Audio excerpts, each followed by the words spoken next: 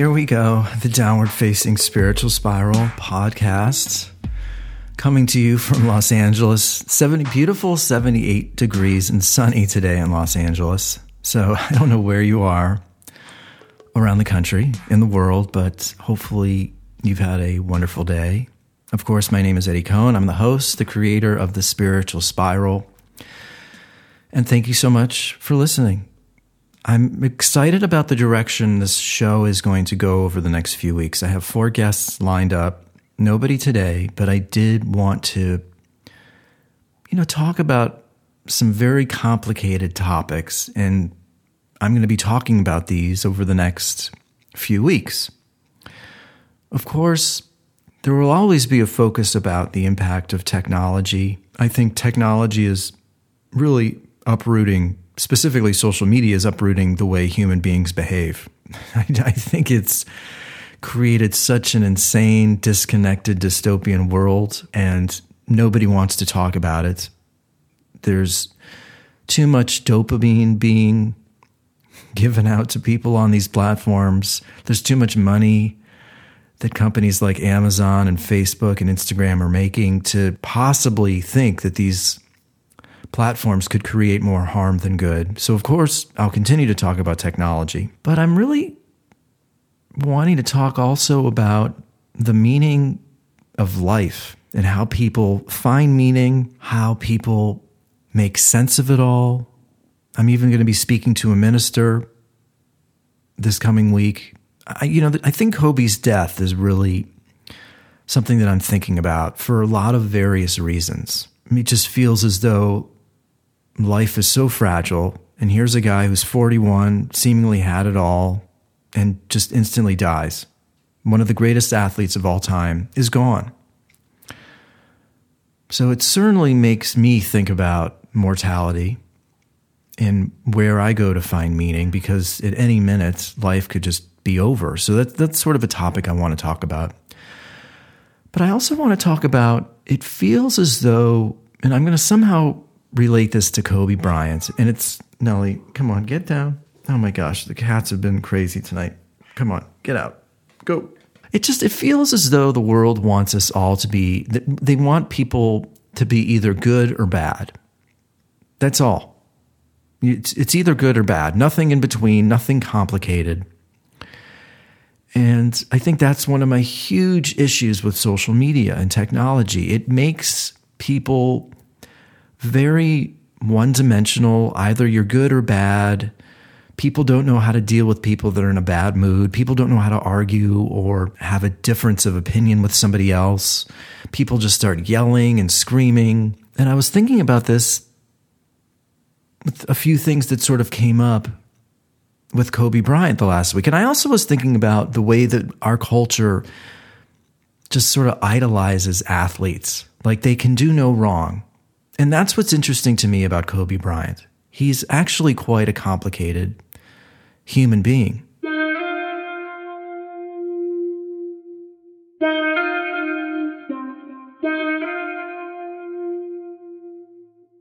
I mean, I understand why people have had these emotions and feelings about him, especially out here in Los Angeles, but it feels like people forgot how complicated of a human being he was. And so how this relates to me and what sort of happened to me over the last week. So Kobe Bryant passes away, and I went to record a podcast.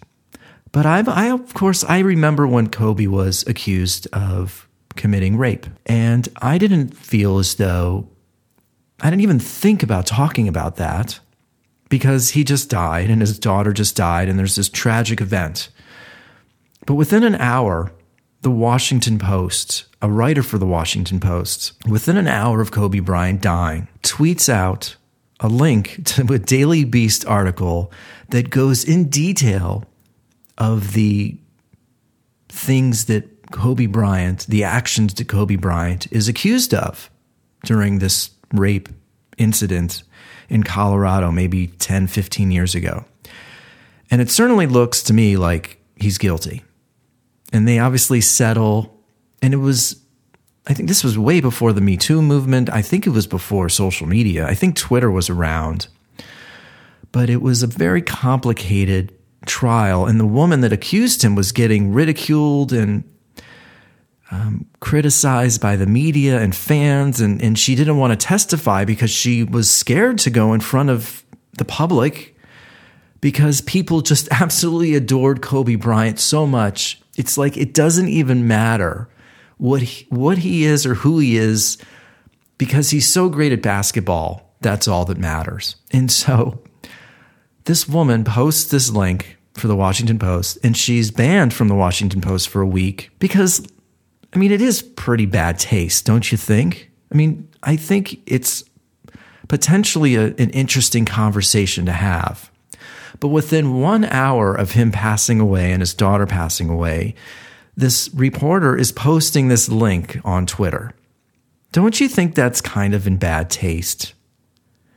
It doesn't, that's the thing. People don't really think about the repercussions that something could have. They're not very thoughtful. Clearly her intentions were to get attention or to sort of, stir the pot. And the next day, I wake up. I rarely look at Facebook. The next day after Kobe passes away, I open up Facebook, and I rarely look at Facebook, maybe once a week, once every other week. The first post on my Facebook page is one of these people, my friends that I follow. I don't even really consider him a friend, but we've connected. We have a couple mutual friends. The first post is his post that says, "Wasn't he a rapist?" That is the leading post on my Facebook page. And it has like 200-300 comments, and people are yelling at each other. And I'm thinking, why is he doing that? Why within a day of this guy passing away is he posting that? Now, you may not think, or people may not think, that's a terrible thing to do, but I just think it's thoughtless. And all of these people, hundreds of people, are reading that comment and then getting involved in comments and getting involved in commenting themselves and getting involved in the rabbit hole of that stupid, thoughtless post. And that's what's going on all around the country every single day. People are getting wrapped up in thoughtless, meaningless little rabbit hole posts on Instagram and Facebook every single day.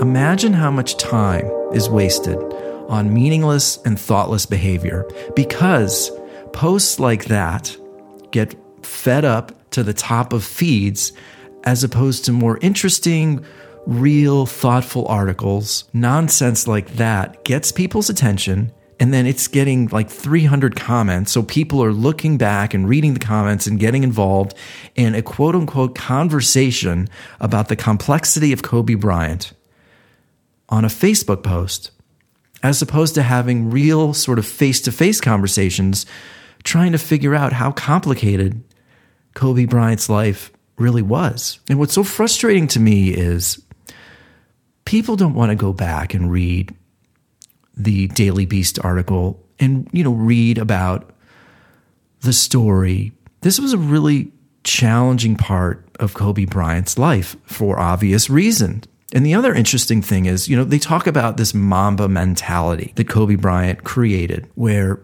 strong work ethic, strong discipline, work your ass off, do whatever you can to complete the task. And I love that. But that Mamba attitude evolved from what happened in Colorado. And I'm sure Kobe Bryant was basically like, fuck this. I don't trust anybody. I'm just going to focus on my craft, become the best basketball player I can ever be. I cannot get wrapped up in this insanity anymore. Even though he may have been guilty, it certainly feels like he was. It became a me against the world mentality. And it all evolved out of his mistake that he made in Colorado. And so this is the other point that I want to talk about. When do you forgive somebody? Or do you forget? Do you ever forgive? All these people that go to downtown. And I mean, I was really shaken up by his death. Are people ignoring the type of person that he was? Because he was a challenging person, I've read, to play with. He wasn't always the easiest teammate. It wasn't until Shaq came along and then Pau Gasol came along where he actually won rings. Because before that, he was often called a ball hog. He shot too much. He never passed. He wasn't really the epitome of a team player. I mean, when do you forgive?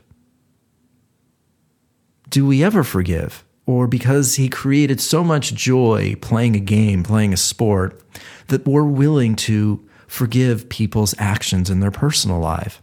I don't know. I'm not sure. I appreciated some articles that came out this week that weren't clickbait, like this woman that worked for the Washington Post who didn't even say anything. All she did was just click a link or just post a link and just you guys share it or look at it if you want. But Mike Lupica, a writer for the New York Daily News, and I think Mark Stein for the New York Times, they both wrote about the complexity of Kobe Bryant's life.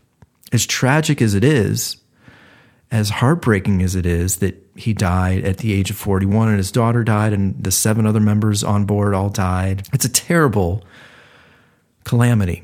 But I appreciate there are writers out there that are talking about the fact that, Kobe Bryant was a complicated guy. He grew up in Europe. A lot of the African-American community did not embrace him at first when he came into the NBA. It took time for the African-American community to embrace him and put their arms around him as one of theirs. He was a complicated guy. And I think we live in this day and age now where people just want to classify someone as good or bad. And I just think that's not possible. I can see why somebody who still is holding on to Kobe as being a rapist. I can see why when people are having these reactions, crying and calling him a saint and almost treating him like a messiah, I can see why somebody would be rubbed the wrong way if they still looked at him negatively.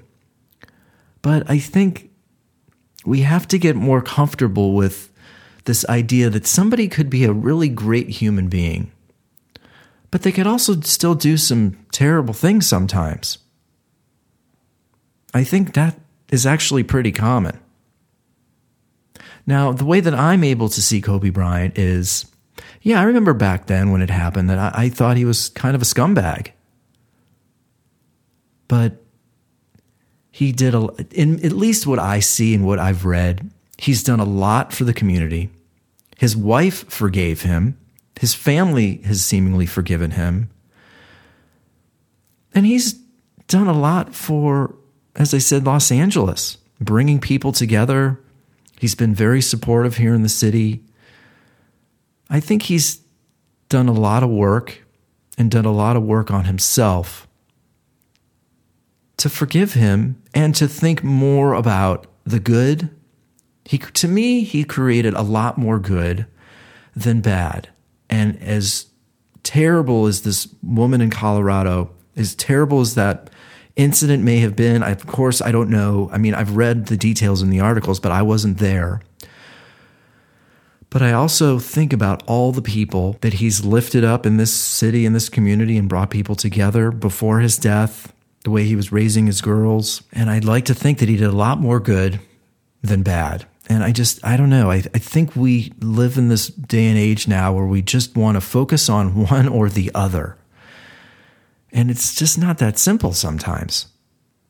But I read a lot of stories and I was listening to the radio where people were talking about how loving Kobe was, and people would go to camps and Kobe would be there with his daughters, and he would always take the time to say hello and talk to people. And it felt as though the older he got, this Mamba mentality where it was me against the world, it feels as though that mentality was slowly going away. He was becoming much more approachable, much more loving. I think it's really sad what's happened. And I appreciate people that are willing to talk about him and the complexity of him in a very thoughtful, honest perspective. And I hope I've done that now. I think he's meant to be looked up to. And the Lakers are playing tonight for the first time since he tragically died last week. So I'm really curious to see how the organization is going to celebrate him this evening. Because, again, he did a lot for the city. Sports brings people together. In this day and age where we have the coronavirus and, the Houston Astros are caught cheating and we have a president who may be impeached, and it feels as though people are more disconnected, our culture is more polarized than ever. If somebody can bring people together, and he's bringing millions of people together. I know it may just be just for playing basketball, but geez, he's obviously done something to bring people. People obviously connect with him in some way. So for that, I think he needs to be celebrated.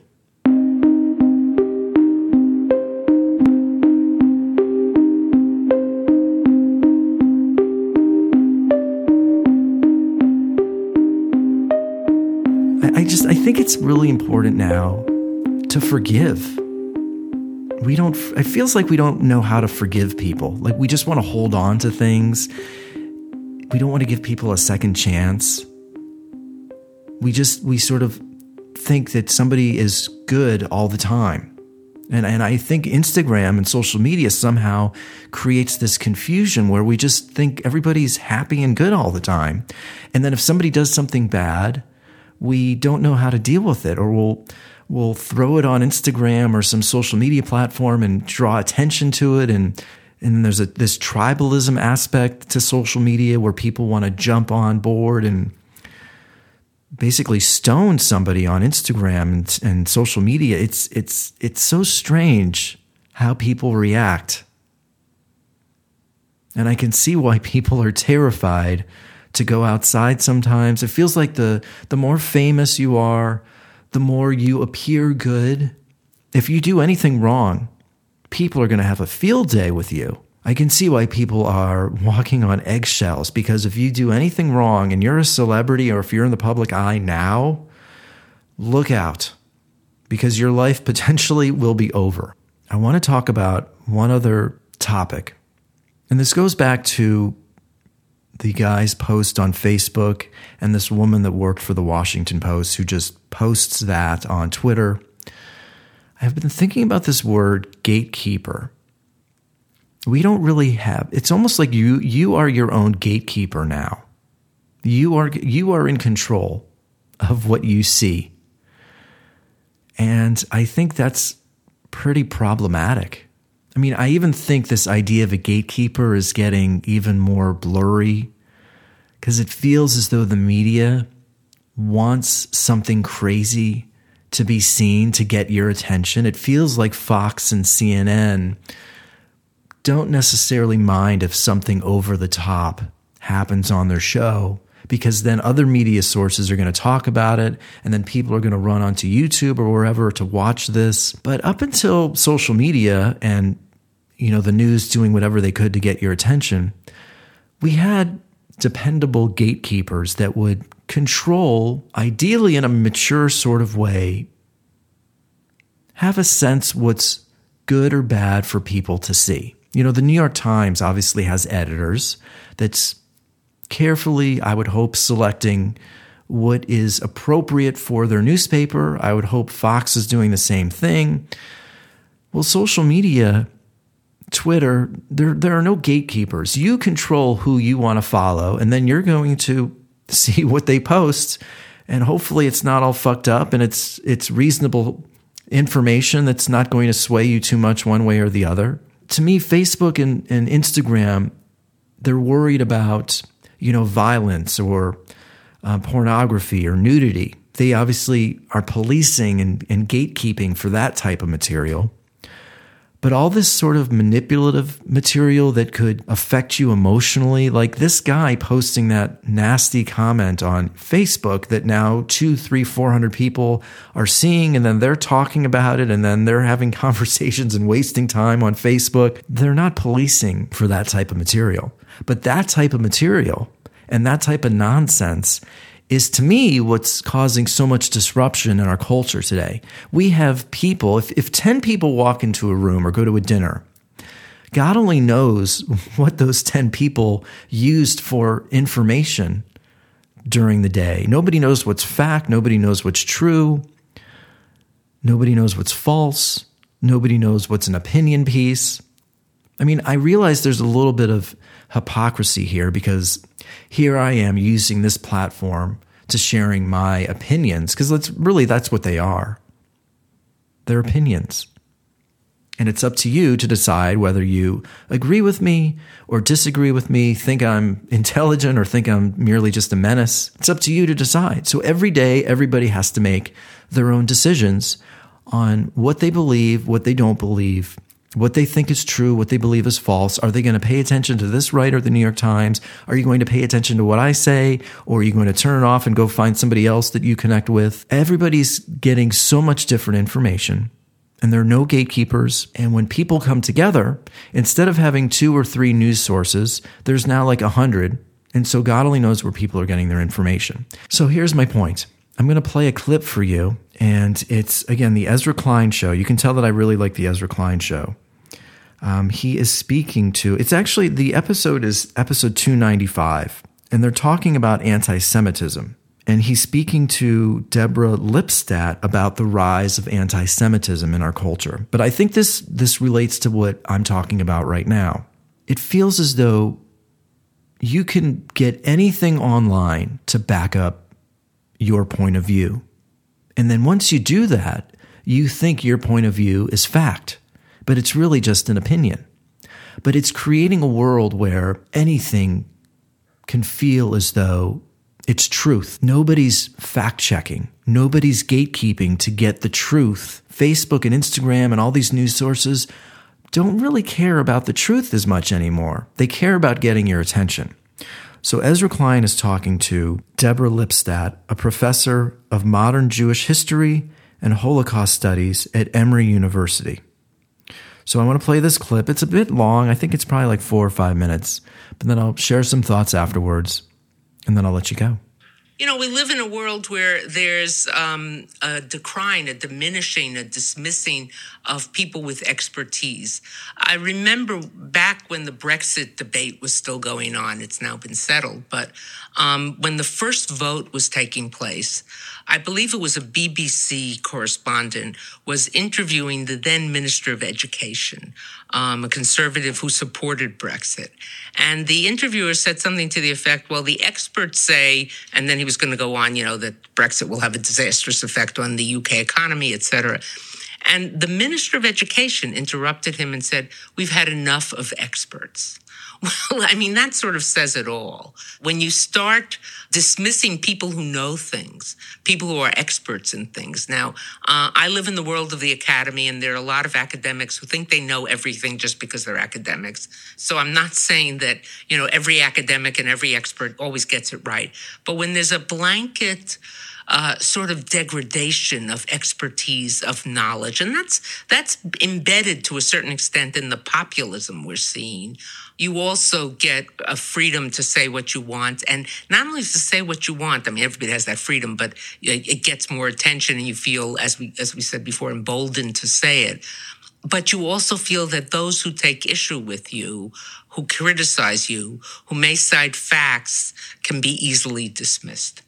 Well, I wonder if it isn't even a little bit more toxic than that. I had a conversation with Angela Nagel, who studies extremism online, and I've talked to other scholars who study these things. And it seems to me that one of the noted pathways into these kinds of ideas is now you begin by what's called shitposting. You're just screwing around. You're trying to be edgy. You're saying things are going to offend people and get a rise out of people. I was a teenager once. It was getting increasingly long ago, but I remember those feelings. I remember acting not in specifically that way, but I remember acting in ways to get a rise out of people. And then people come in and they try to shut you down, and you start by getting very offended at the backlash to you, at the political correctness, at the suppression of your speech. And the people who seem to be welcoming you and rallying to your side are, they hold really quite toxic ideas. But as you become, like, the gateway is, well, I can say whatever I want. You can't tell me what's true. You can't tell me what to say. But then soon enough, you believe the thing that you were initially just saying provocatively. And I see it. I see it in relation to anti-Semitism. I see it in relation to racism, to hatred of Muslims, that you start out by saying this provocative thing. And then if somebody challenges you, you stand your ground. I've seen it in young people. I see it on the internet. I see it on comments on my own posting on social media. And then you almost feel, I have to defend this position, whether you believe it or not, or whether the facts are there or not. Facts are now, sort of like, well, maybe we'll look at them, maybe we won't. Enough of the facts. Don't confuse me with the facts. But that's not entirely new. If you think about the etymology of the word prejudice, and to some degree we're sort of dancing around that topic, think about the etymology of the word prejudge. I've made up my mind. Don't confuse me with the facts. I'm going to say something really radical here. Well, it's not that radical, but it's just something I thought about. Of course, and I get the obvious reference or the hypocrisy here as I say this, but I do wonder if freedom of speech is actually not a good thing.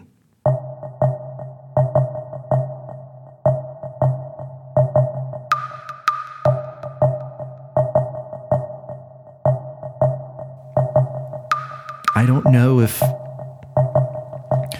human beings can handle the constant onslaught of information that is fed at them every single day. Maybe it's not a good thing that everybody or anybody can go onto Twitter or Facebook and share their thoughts. And I realize they're policing nudity and pornography and, animal violence and cruelty or even human-to-human violence. But the mental effects of people telling lies, sharing posts that are simply to just get people's attention, not to share truth, but to just stroke their own ego and get attention and fill the void that they are living with day in and day out. I don't know if it's a good thing that just anybody can just share their point of view whenever they want onto a social media platform. I know it sounds crazy, and I don't know if I don't know if it means that I'm calling for more government involvement. And I realize I wouldn't be allowed to have this podcast, or what are my credentials to allow me to create a podcast and share my points of view. It's complicated, and I think it's exciting, and I'm very lucky to live here in America and to be able to create a podcast and share my points of view. I just don't know if people can handle getting so much information. I feel like it's creating more confusion and it's creating more polarization. I think that's clearly what's happening because there's too much.